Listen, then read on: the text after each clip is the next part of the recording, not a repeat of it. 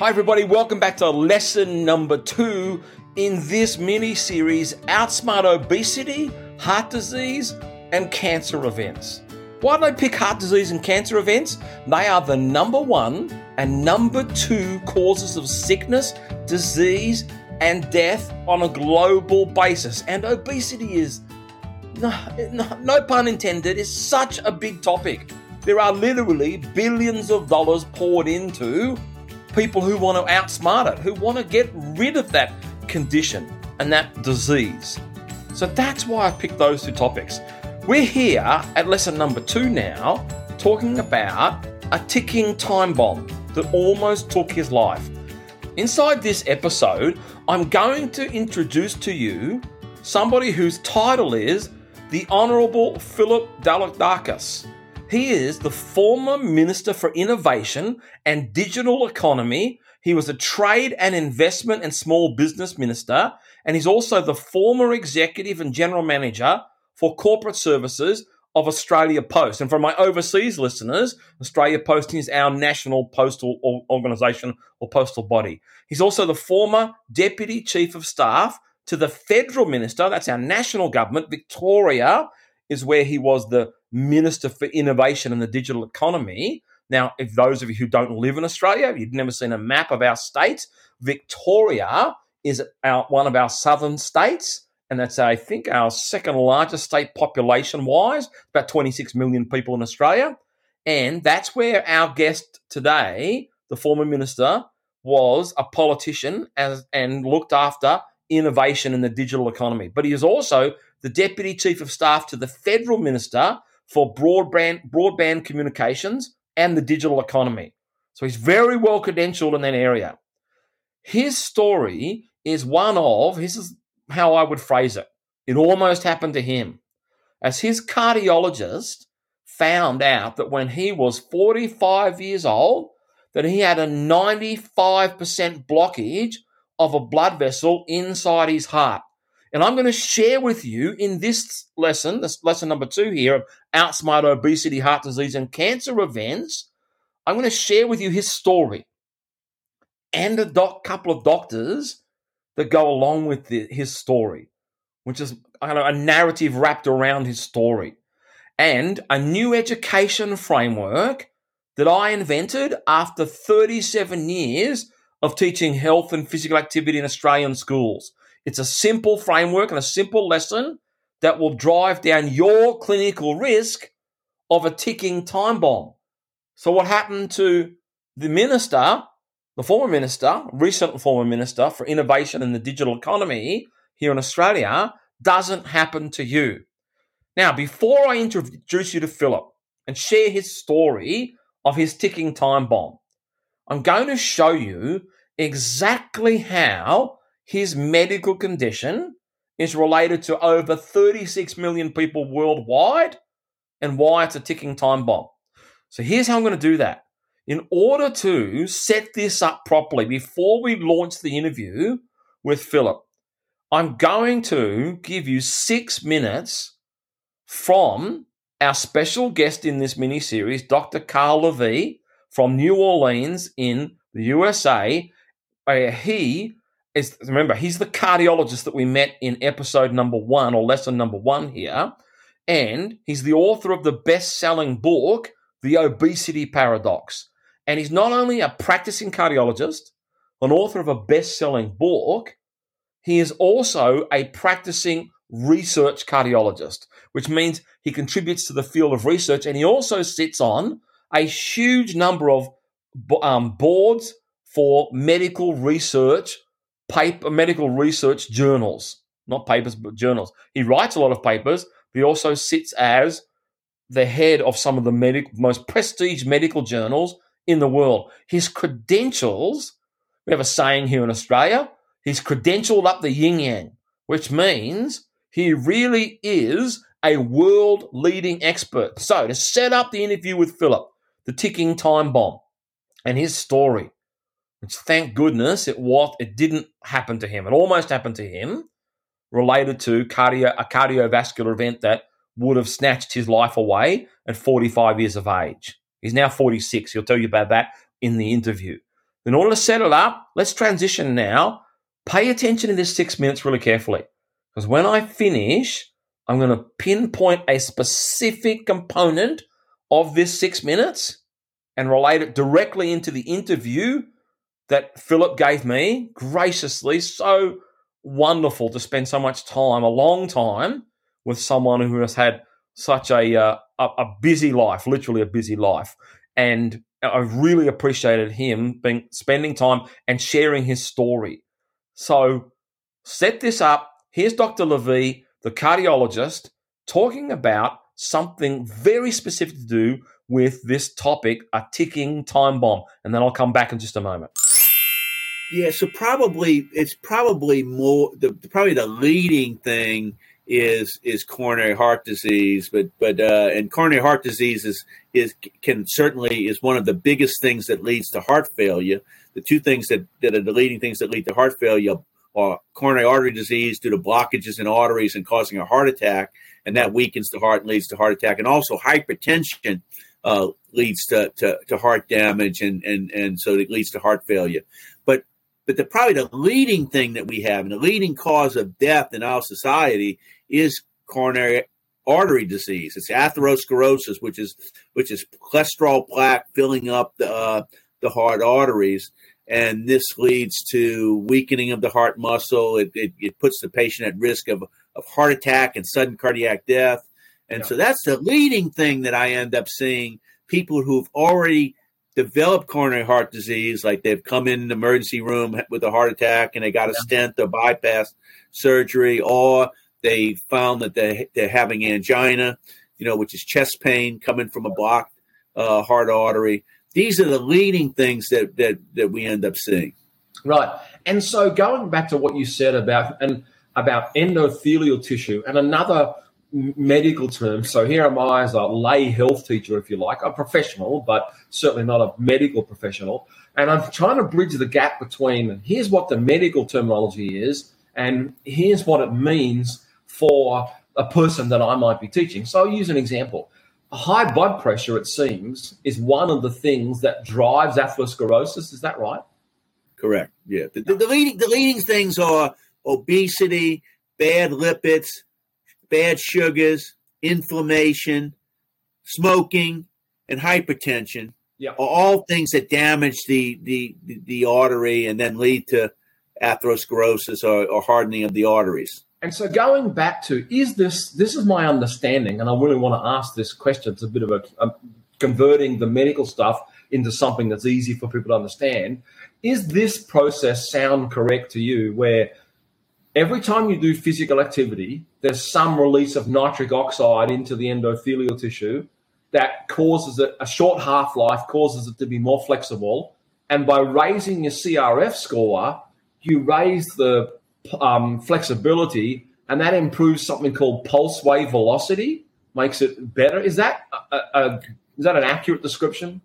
Yes, I mean it certainly is, and the thing is that there are so many things that physical activity does, and still many of the things that physical activity does work through the endothelium, which is the lining of the blood vessels, and so a healthy endothelium is one that typically doesn't develop atherosclerosis to begin with, or develops less atherosclerosis. And so a healthy endothelium is extremely good. And a lot of times very early in life, unfortunately, the endothelium gets damaged, because atherosclerosis, we know, actually starts forming in kids.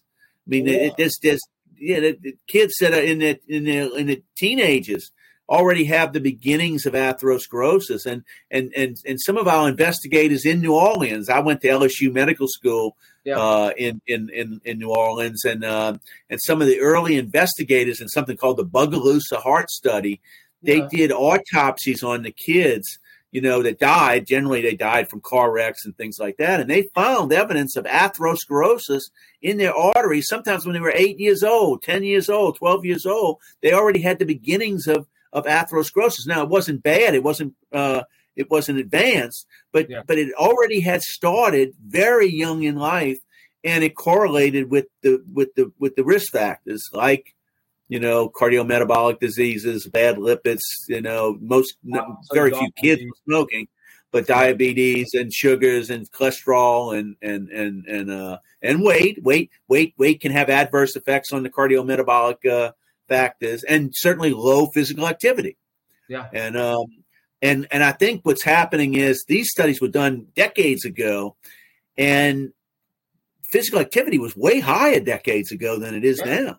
Yes. The physical activity has markedly declined over the last 5 decades with the industrialization.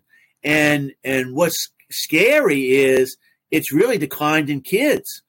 That many of the kids are not nearly as physically active because they're watching the television, they're on their computer, they're on their smartphone, they're playing video games, and they're not out playing or physical activity on the streets the way kids were doing many decades earlier. All right, let's transition out of that section of the speech with Dr. Levy, the cardiologist from New Orleans, and this incredible, I just cannot reiterate enough the expertise that someone like he has, and the thankfulness that I have that he's willing to share with our audience, which is now in 87 countries around the world, to share with our audience this vast reservoir of knowledge packaged up into that one interview that I did with him. Now, that section that you listened to there, and in particular, this last part, I said I'm going to hone in on one component of that section of his interview with me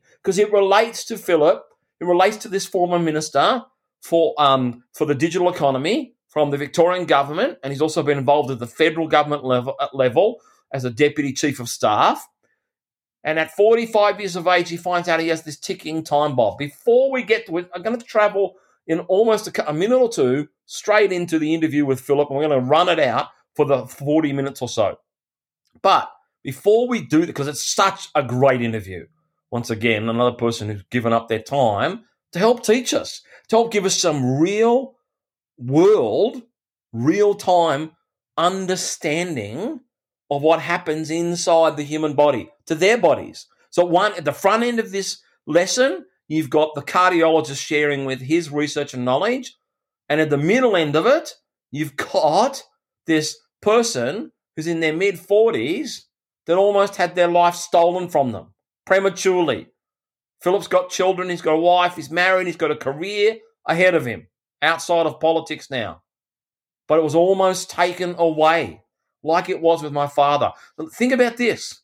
My father passed away at 46 years of age in 1989. The pathology of the disease, the progress of the disease in his body was identical to what happened with Philip. Philip, however, got treatment. But here's what I'm all about. How do we get ourselves in a position where we outsmart obesity, we outsmart heart disease, the number one cause of sickness, disease, and death, and we outsmart cancer events? How do we get ourselves in that position? How do we teach others to do that? All right.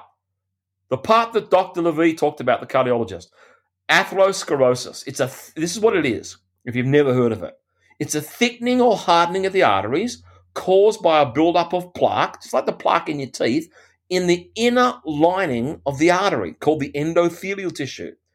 Risk factors may include high cholesterol, high triglyceride levels, high blood pressure, smoking, diabetes, obesity, physical inactivity, and eating a lot of saturated fats. When my father died, he had this unquestionably, atherosclerosis. But no one ever taught him about this word, the pathology of the disease, the progress or the growth of the disease. Or he never even knew it existed.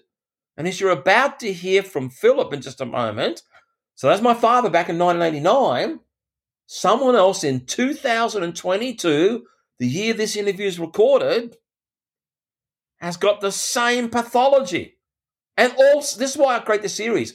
In 2022, prior to his diagnosis of a ticking time bomb, he didn't know about the pathology of the disease. He'd never been taught that. his story will teach you the pathology. It's way better than just having a cardiologist by themselves. So let's do this. I am so excited about sharing with you the Honourable Philip Dalidakis, a former senior politician and minister in the Victorian Parliament here in Australia, and a former deputy chief of a minister for broadband at the federal government level. He's got great experience at the highest levels in Australia of running government. But that's not his topic today. His topic today is called the ticking time bomb. And I want to thank him publicly here in this lesson for sharing his medical information, first of all in the media, where I heard about his story in a newspaper article, and now with us at the new science of physical health.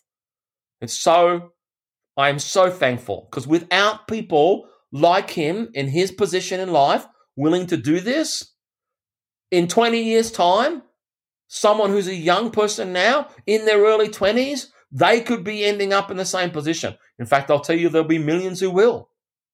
That's why I want his story to be told and shared around the world with our audience. Here we go. Let's transition now to the special guest here in this episode, the ticking time bomb. But I'm so fascinated to read your story because, as I said to you, I think in one of my emails, I have interviewed a few politicians up here. But tell my listening audience, because we go out to 87 countries at the moment, what you were a couple of years ago, you left being a minister in the Victorian government. What area did you work in?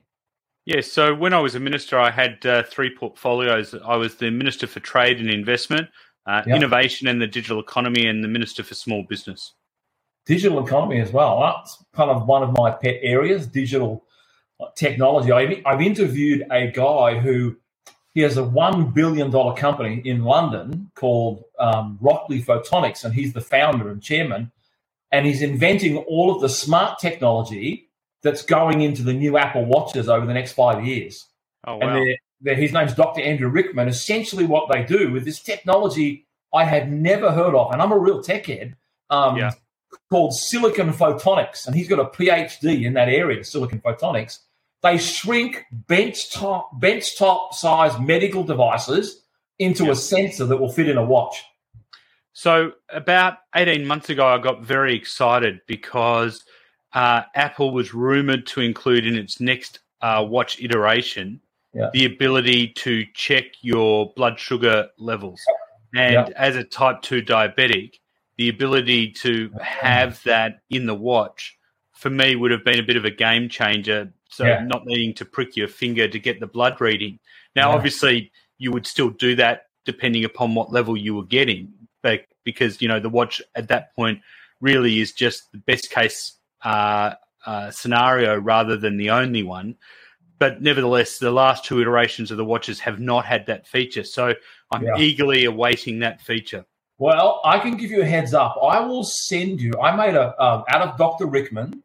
Yeah, he is really the world leader. And in fact, so this company, Rockley Photonics, they're worth $1 billion in terms of revenue.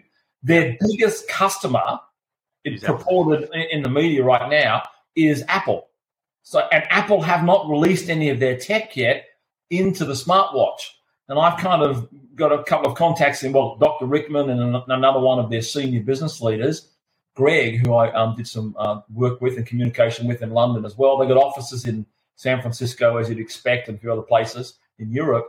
But it's coming. And I've created a 5-part mini-series that I call the Thomas Edison of health technology in the 2020s. This guy is he's going to do to smartwatches and our health what Edison did with light by separating them. It's unbelievable, this tech. You can't wait to hear it. Now, obviously, I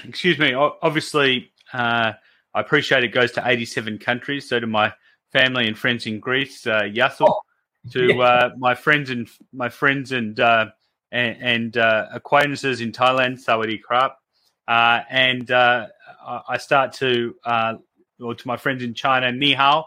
So I've covered off 3 of your countries, but for everybody else, now, am I to refer to you as Shane or Stubbsy?